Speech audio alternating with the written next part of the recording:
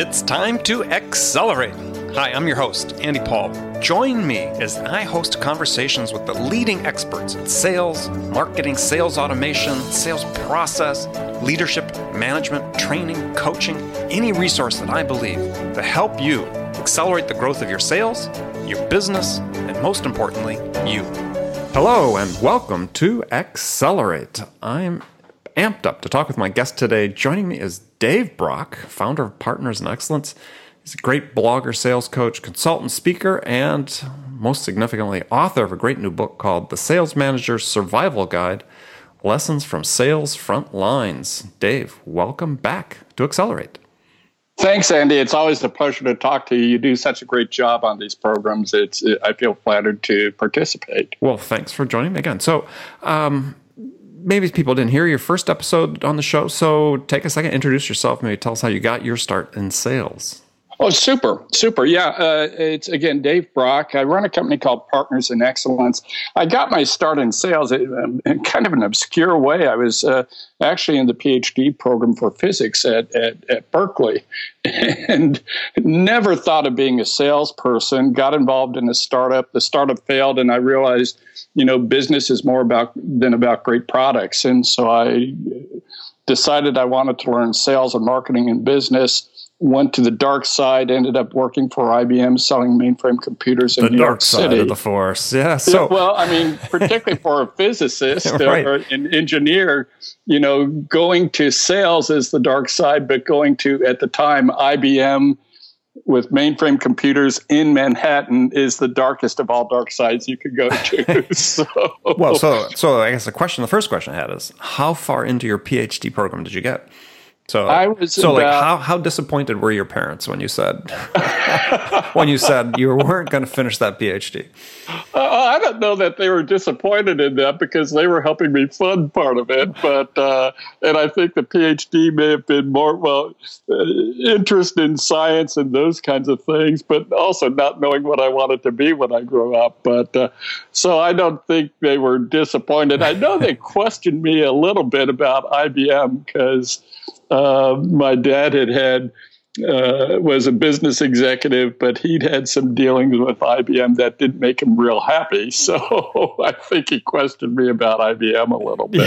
Yeah. Okay. So you're working at IBM in Manhattan, selling mainframe systems, and then you ended up with your own company. Yeah. I ended up, as one would, I ended up going up through the management ranks and ended up managing a division of IBM and then ended up working in the chairman's office, kind of in the dark days of IBM where you looked in the tunnel and there wasn't light at the end of the tunnel, or it was very, very dim. At the time, I was recruited away to do a turnaround of a technology company on the West Coast. As EVP of sales, went and did that, and the what I ended up loving was in the turnaround we were really transforming the organization. I mean, transforming from some tragic things that prior sales management had done.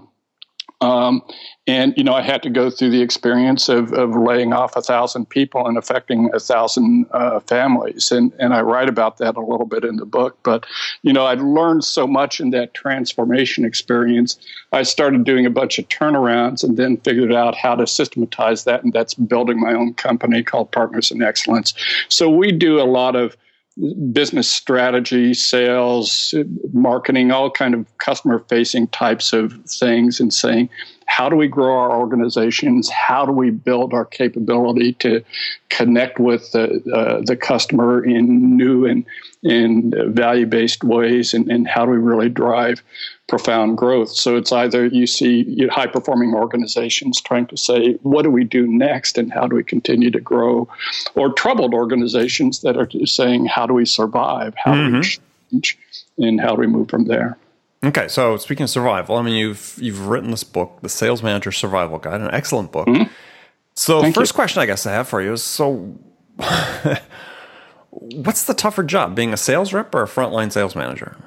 I think it all depends on your perspective, but in reality, I think the really toughest job in sales right now is the job of the frontline sales manager, because the frontline sales manager is always caught between a rock and a hard place. They're always caught between serving their people and helping their people and serving the business and doing what executive management wants to do. And it's that difficult point where you translate the strategy and the programs and the things that the organization wants to do and says they have to do to grow to execution. And it's how do I get each one of my people doing the right things with the right people at the right time? How do I get each one of my people performing at the highest levels possible? So, it's that kind of stuck between a rock and a hard place. It's that translation of corporate strategy into day-to-day execution, which is, I think, what makes the job of the frontline sales manager so challenging. It seems though it's like one of the contributing causes, though, to some of the issues we see with frontline managers, which is that, especially given the availability of all this data about sales now, is that we seem to be more relying on scripted, automated processes and moving away from a lot of what you talk about, which is sort of this, person-to-person selling. Well, I think there's a lot of confusion around what's your sales model, what's your go-to-customer model, and a lot of the SaaS-based kind of high volume, high velocity sales approaches are getting a lot of talk right now because they're new, fresh, and you see companies growing wildly and implementing them. Of course, growing from $1 million company to a $2 million company is very different from growing from $1 billion company to a $1.1 billion company. Mm-hmm. So there's some differences there, but I think that regardless of your sales model, you still need strong leadership and strong personal leadership to really drive performance. So it's if you're a manager and you're managing a team of SDRs, or if you're a manager and you're managing a team of inside salespeople, or you're managing channel managers, or you're managing territory reps, or managing account managers, the issues, while different, are the same. The issue is my job as a manager is to maximize the performance of those people in their jobs. So how do I look at my team of SDRs and each person in that team and say, how do I look at, say, Andy, maybe you're one of my SDRs. How do I look at what you're really good at and help you become better at that? And what are the things that you need to improve in being an SDR? And how can I help you get better? Well, I think that really speaks to one of the questions that I hear frequently from people and admittedly somewhat in the tech-driven SaaS world and so on, is that given the way these sort of strict processes are laid down, is they're wondering how they bring to bear their individual strengths that might be slightly at variance from this process that's documented and laid out. But how do they bring their individual strengths to bear? And how does a manager help them do that? Well, and I think it is, if we could do these things as automatons, we would introduce machines that do that and machine voices that do that prospecting and so on and so forth. The point is we can't. This is a people-to-people business, whether it's an SDR calling a prospect trying to get an appointment, or a global account manager calling on somebody trying to qualify a big deal. This is a people-to-people thing. So we're dealing with people who deal with people. And each person, because we're people, we have imperfections. So each person has different strengths and different weaknesses. And the trick of the sales manager's job is to start recognizing that and figuring out how we build upon, again, those strengths and diminish those weaknesses. Yeah, to move beyond the metrics and managing people to the person-to-person coaching. Exactly. And I think too many people rely too strongly on the metrics, whether you aren't making enough calls per day, your pipeline looks like garbage, and so on and so forth. What they aren't doing is they aren't saying the metrics are just an indicator of a potential problem area or a potential opportunity area. How do I peel those back and understand what's really going on? So what's really going on with one person's effectiveness in making prospecting calls may be very different than another person. And, it's my job as a manager to decode that and work with each person as an individual. So one of the things we're seeing with the influx of data into sales and so on is really different career paths for people becoming sales managers. So, in general, your opinion, where's the best place to find your sales managers? I mean, is it from the ranks of sales, or is it somebody that's been doing something else? Clearly, we've seen some successes in each. So I think a lot of it is mindset and ability to learn. I mean, but pragmatically is, I would tend to recruit from within sales. I mean, you can't be a good sales manager unless you really understand what, particularly a frontline sales manager, unless you really understand selling. And it's not just the theory of selling, but it's the practice and the reality of selling. It's, how do you deal with the frustrations that we all face every day? How do you deal with the rejection? Unless you've had some experience and some feeling for that, you can't establish that empathy that's so critical in managing your people. So I think having some experience is critical to your effectiveness as a sales manager and to establishing credibility with your team. At the same time, I think one of the mistakes we make is we try and take our very highest performing salesperson and put them into a sales management job where they may be the wrong person. So, as you start looking at the characteristics and competencies of a good frontline sales manager, it's not just their past experience in selling.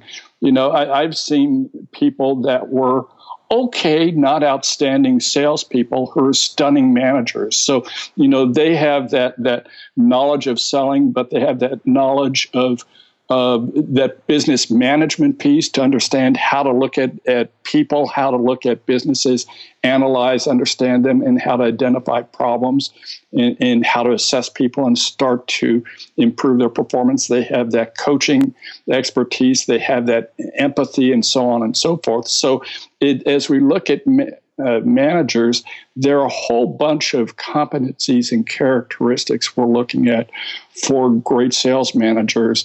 And being a great salesperson is one, but not necessarily the important one. Right, and I think that as it gets back to senior level executives and higher level managers saying, look, there's another way to reward our top performers other than making them managers. That's exactly it, and I think one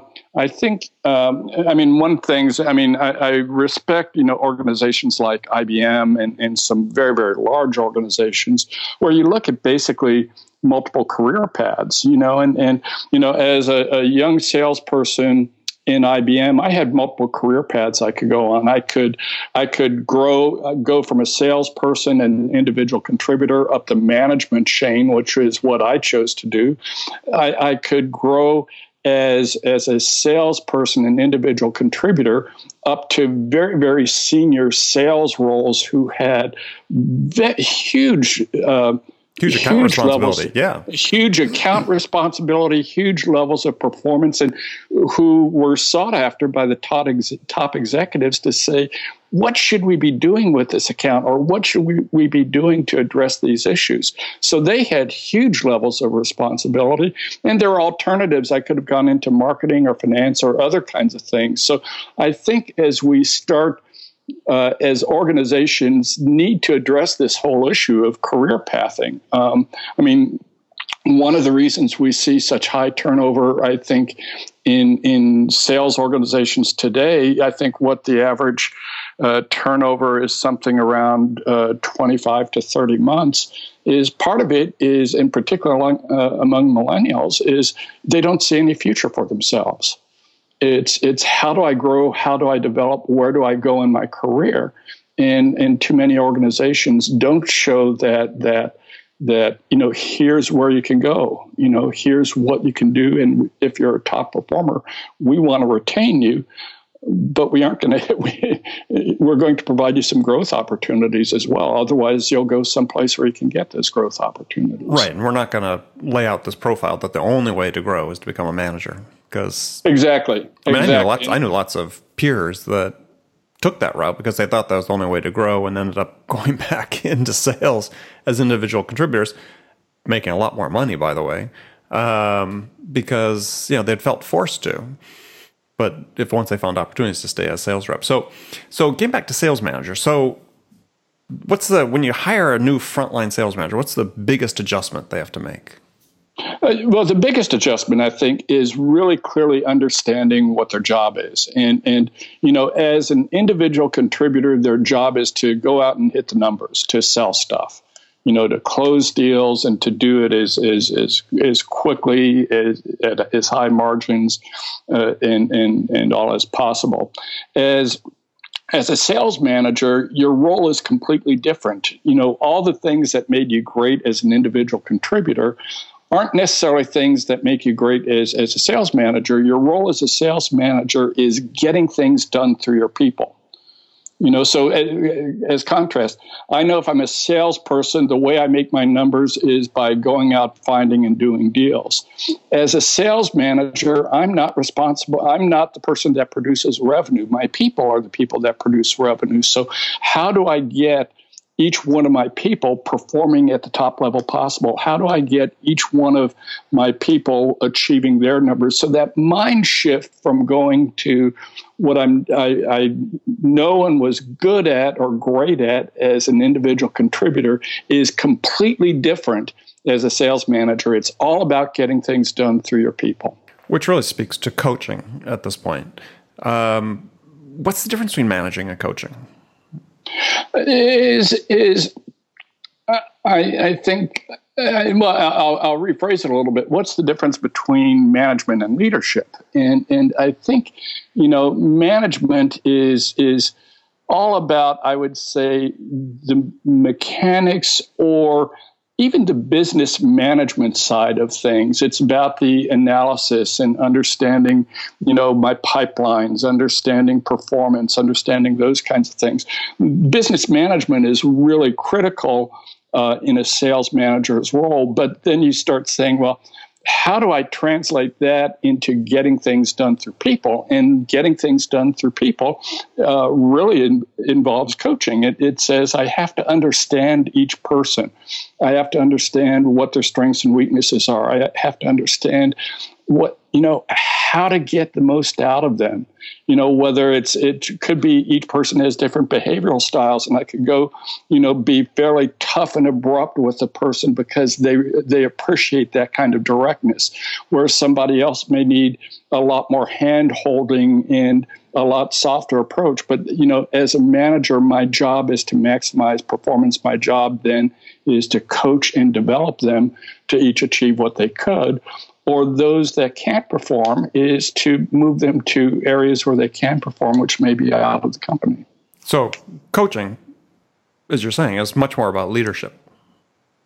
I would say leadership is the combined aspect of business management and coaching. You can't do one without the other. I in fact, wrote a blog post today where I think a lot of people confuse this, is that I can be a fantastic coach, but if I'm coaching on the wrong things, we fail.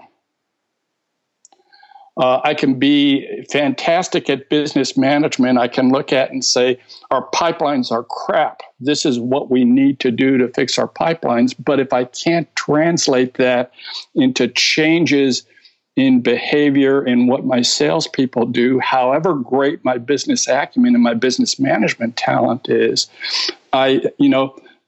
we fail. So we have to approach both in balance. And leadership, I think, is that marriage of business management or business acumen with coaching and developing and knowing how to get things done through others. Right. So you had laid out a number of rules for coaching, or just definitions, let's say, of coaching, talking about developing people's capabilities to succeed in their jobs, addressing their behaviors and attitudes. That's an important one. Right. Right. So it really is. Coaching goes across lots of dimensions. It's their behaviors, it's their attitudes, it's their skills, it's their competencies. A couple of things. It is primarily directed towards their performance in the current job. If we do want to look at developing people for future jobs and future opportunities, but we primarily focus on maximizing their performance in the current job. Some things that I think scare people away from coaching is not about fixing people. We aren't shrinks. All we're trying to do is get them to perform as well as possible in the job. So it's not about fixing people and their deepest insecurities and the fact that their father, had too high expectations of them and they feel abused because of that. That's not what we do as coaches. That's what shrinks do. And that's not our job. But actually there is, and we'll get into this in just a second, but there is an element of similarity in terms of the approaches of, let's say, therapists and coaches in terms of how they ask questions of the people they're coaching.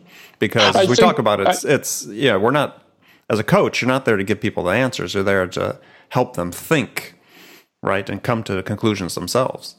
That's exactly it. There's in the book I talk about the difference between kind of directive and non-directive coaching. And basically, directive coaching is telling people what to do.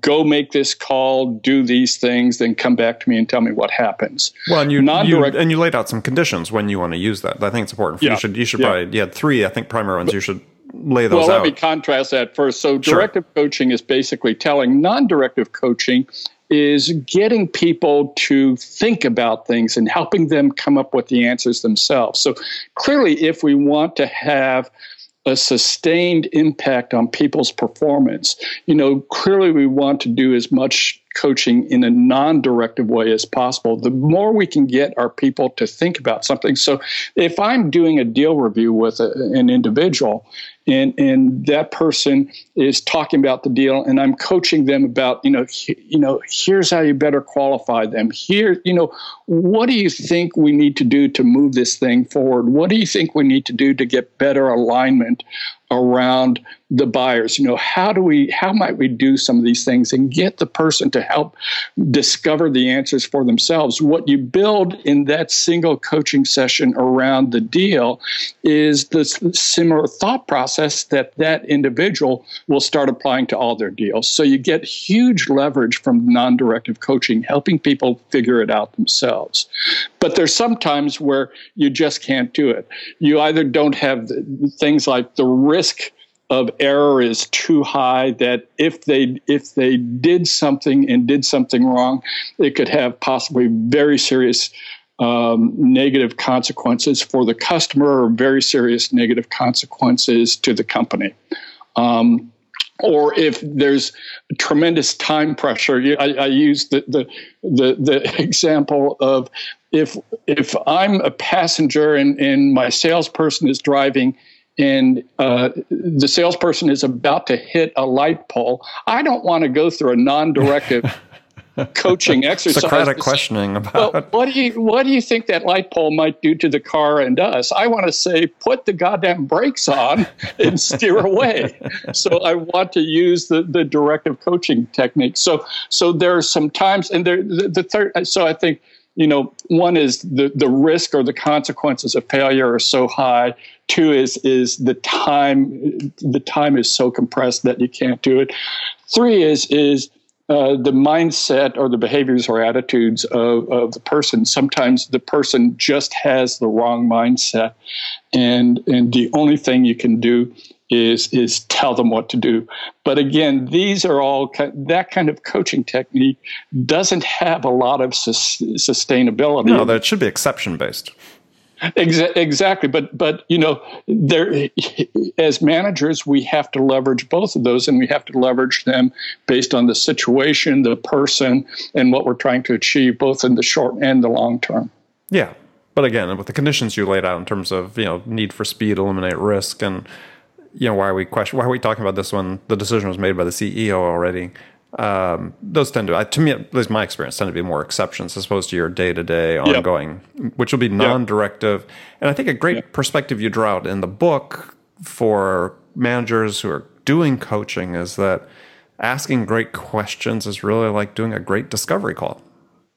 Well, that's it. I mean, what we do is one of the ways our careers as salespeople and individual contributors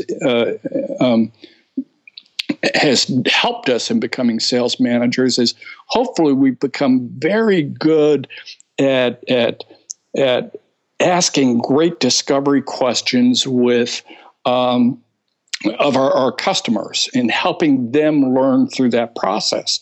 Well, that same approach and that same technique is something that we take into coaching our people. Just as we want to help our customers discover something and learn, we want to help our people discover something and learn. And so, I kind of jokingly say this, but most of us have learned spin selling at some point in our career, but we've learned spin selling from the point of view of how do we engage a customer. Right. We think of, well, gee, what if I take that situation, problem, implication, and need kind of approach and look at it in developing and coaching a person? Yeah.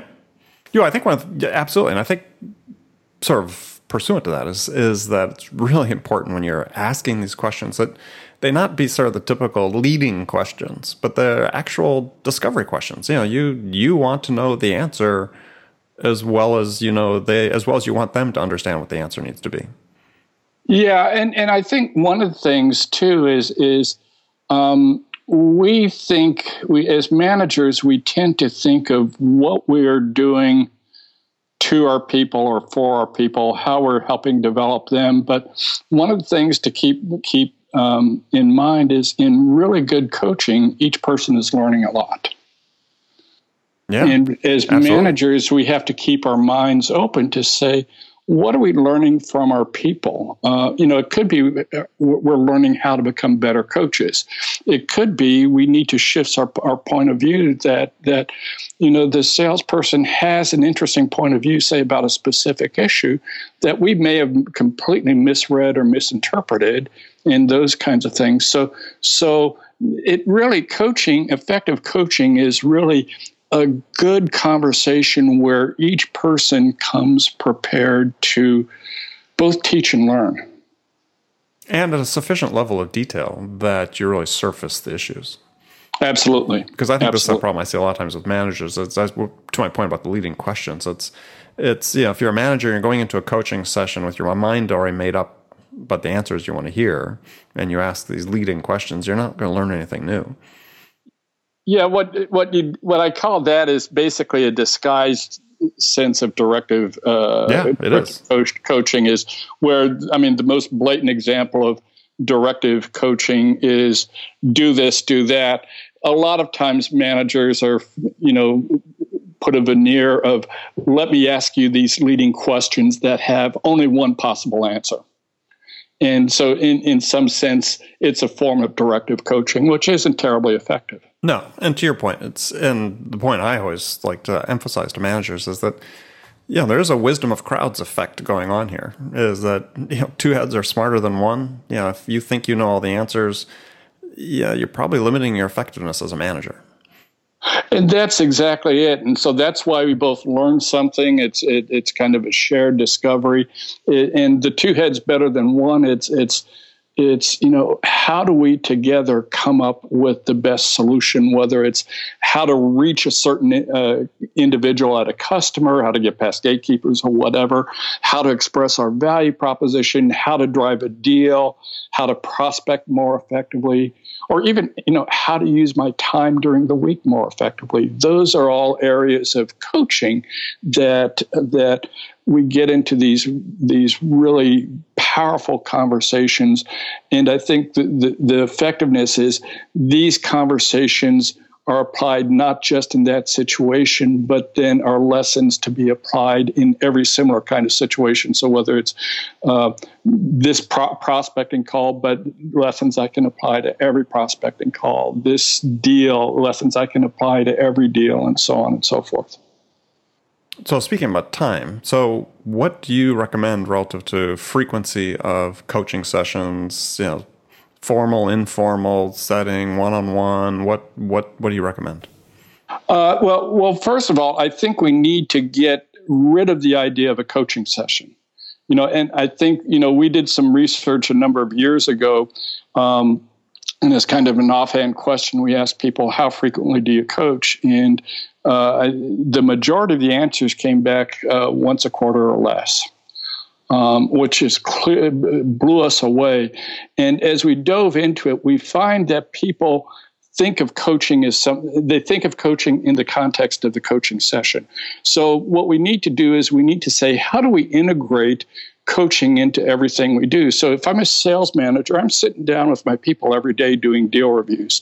And what I'm doing typically is I'm looking at it from a business management point of view. I'm looking at it trying to understand, what are we doing? What's the likelihood of winning the deal? And all those kinds of things. What do we need to do to win the deal?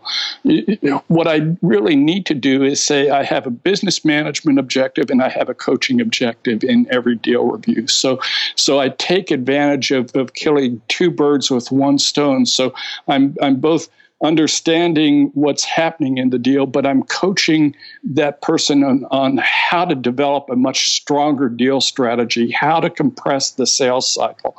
What are the most powerful next steps? So we need to integrate coaching into everything we do. So whether we're doing deal reviews, pipeline reviews, call reviews, prospecting reviews, whether we're doing one-on-ones looking at their time blocking, we need to integrate coaching into that thing, so we have both the business management objective and the coaching objective. So we kill two birds with one stone, and we really focus and intensify the impact we have in coaching. Well, you and I were both at a conference together. We didn't actually see each other there back in San Francisco earlier this year. And one of the speakers, fairly senior sales type at a high-profile SaaS company, basically scoffed at the notion of one-on-ones as sort of a quaint, outdated notion. What are your thoughts about that? I think it's garbage. I think it goes to this kind of mechanistic view that a lot of people are getting about, here's the script, here's, everybody's the same, and so on and so forth. But in reality, everybody's different, and the way to deal with people and get them to perform at their highest has to be individually based. There are some things that we can do very effectively with our teams. So team meetings and leveraging team meetings, to coach and develop people. But typically there we're looking at overall skills. So I want to improve, say, the prospecting skills of the whole team and lead a discussion on prospecting with the team. So we work on that. But if I want to develop the skills of each individual, because they're different, I have to address each individual. Yeah, I agree, 100%. So last question on this topic before I go to the final segment of the show is how would you describe your own coaching style? Autocratic. Very directive. No, and again, I think part of it is over the years and process of discovery is I think a very kind of, leveraging everything I can, using mostly non-directive, but where appropriate, some directive techniques. And I got to confess, though, I was very blessed when I went into my first sales management job. I was working for IBM, and IBM takes management and leadership very, very seriously. So almost before I had the chance to inflict myself on my new team, I went to 2 weeks of training. And there, the one message that still I think about every day is it's leadership and management is about getting things done through your people. So it's all about the people. And so I had, from the very first day I became a manager, some of the best training and coaching on management and leadership. And fortunately, that shaped me at a very early stage. I can't say that I didn't fall in bad habits where I'd get frustrated with an individual and I'd do all the wrong things. But, over time, when you get your teeth kicked in enough, hopefully you recognize that and you say, there are more effective ways to help develop our people. Right. All right. Well, good. Well, and I'm still learning as we go. So. Well, yeah, we have to keep on learning as we go. I mean, so nearing the end of the show, and I always have some standard questions I ask all my guests. So you were on the show before, so I actually have some new questions for you. And the first one is, and you can give me one-word answers or elaborate if you wish. And the first one is it, in your mind, is it easier to teach a technical non-salesperson how to sell, or to teach a salesperson how a product or service really works? That's an interesting question. I think I've always had surprisingly, but tremendous luck with taking non-salespeople and teaching them how to sell, given that they have the right mentality and framework, and it's something that they really want to do. Mm-hmm. Recently, I was coaching a team of very, very senior, experienced people. They moved. It was a professional services company, and they moved from delivery into business development. And so they understood the product, they understood the services, they understood the value proposition and all that very well. They just didn't understand how to go out and find customers and engage them. You start going through the stuff. Here's how high performing sales professionals work. And they listened and they paid attention. Whereas if I went and told experienced salespeople the same thing, they'd get bored and sit back, cross their arms, or start looking at their iPhones and so on and so forth and say yada, yada, yada. Mm-hmm. They don't listen. So these people didn't know what they should or shouldn't be doing based on mythology. The other thing, too, is, I've always found, a lot of these professions, if you think of it, the sales process, which is core to effective selling, is really a specialized application of project management. So I took these professional services people who understood and mastered project management and really could leverage that. And I'd said, all we're doing here is project management, but very focused on a set of applications. And you could see the light bulbs going off in their eyes. So I really like taking experienced non-sales professionals who really want to sell. Again, mm-hmm. having that right mindset. I can get them up to performing faster than I can maybe get a salesperson to understand a very technical, difficult product. All right. Good answer. One I agree with, by the way. So second question is, when you look at your own sales skill set, what's one thing that you need to improve? I'm a master of everything. Oh, there you go. No, I think I need to continue to work on my patience. Hence the answer autocratic earlier. Now it all makes sense. Okay. Right. is I'm a very heavy type A, and I move at a very, very fast pace and like moving at that fast pace. And I've noticed sometimes in my professional practice, while it's driven by good intentions, is I lose people. I lose people. I confuse them. And I lose my impact and effectiveness. And so as impatient as I am, as fast as I want to move things forward for all the right reasons, everything we do is a team effort, and the result of our work with our clients or our customers all arriving at the same place at the same time. So I need to continue to work on my patience. Okay. So when we get together to ride our bicycles, are you going to be type A? Am I going to be struggling to keep up? Well, I want to make sure I'm at least half a wheel length ahead of you. At all times. regardless of how much it's killing me. Yeah, not that I'm competitive at all either. So that'll be an interesting ride. So next question. What's one non-business book every salesperson should read? The most important one that's come to mind, and I'm a bit ashamed that it took me so long to discover it, is Mindset by Carol Dweck. Oh, great book.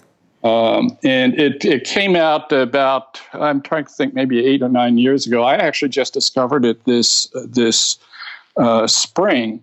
And it is, everything that we do both in our personal lives and our business lives is really a reflection of our mindsets, and really whether we have the closed mindset or the growth-oriented mindset. And we have both operating in different situations at the same time. But I think what's been most impactful on my life, and as I start seeing other people, is mindset. Excellent. Okay, last question, quick one. Favorite place to go on vacation? Well, I tend to prefer kind of extreme or adventure locations. So what I end up doing is going someplace where my bike is always part of it, and I can do long bike rides. Excellent. I've got a recommendation for you. We'll talk about after we're off the air. Or I'm into kind of not mountain climbing, but comfortable mountain climbing. Sure. So I have a goal in next year to do Kilimanjaro. Ah, very interesting. Okay. So you have some significant milestone coming up in your life? It's whatever milestone my wife has for me. Okay. Coming up today. So. All right. Well, good. Well, Dave, as always, pleasure to talk to you. And tell people how they can find out more about your book and about you. The book is on Amazon. It's Sales Manager Survival Guide. There's also a special book site, salesmanagersurvivalguide.com, which has some excerpts, some testimonials. We've also used that as in the book, we refer to a number of special resources, things like the sales management ecosystem, the sales competency model, and so on and so forth. So people who buy the book can get access to those special resources at salesmanagersurvivalguide.com. And you can find me at Twitter at David A. Brock. You can find me on LinkedIn. You can find me at my blog site, partnersinexcellenceblog.com. Excellent. Excellent. All right. Great. Dave, thanks again. And remember, friends, make it a part of your day every day to deliberately learn something new to help you accelerate your success. Easy way to do that is to subscribe to this podcast. Accelerate on iTunes. Take a minute, do that, because then you'll make it part of your daily routine, whether you listen on your commute, in the gym, or as part of your morning sales meeting. And then you won't miss any of my conversations with top business experts like my guest today, Dave Brock, who shared his expertise about how to accelerate the growth of your business. So thanks for joining me. Until next time, this is Andy Paul.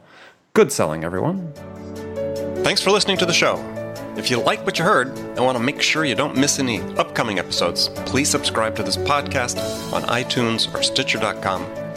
For more information about today's guest, visit my website at andypaul.com.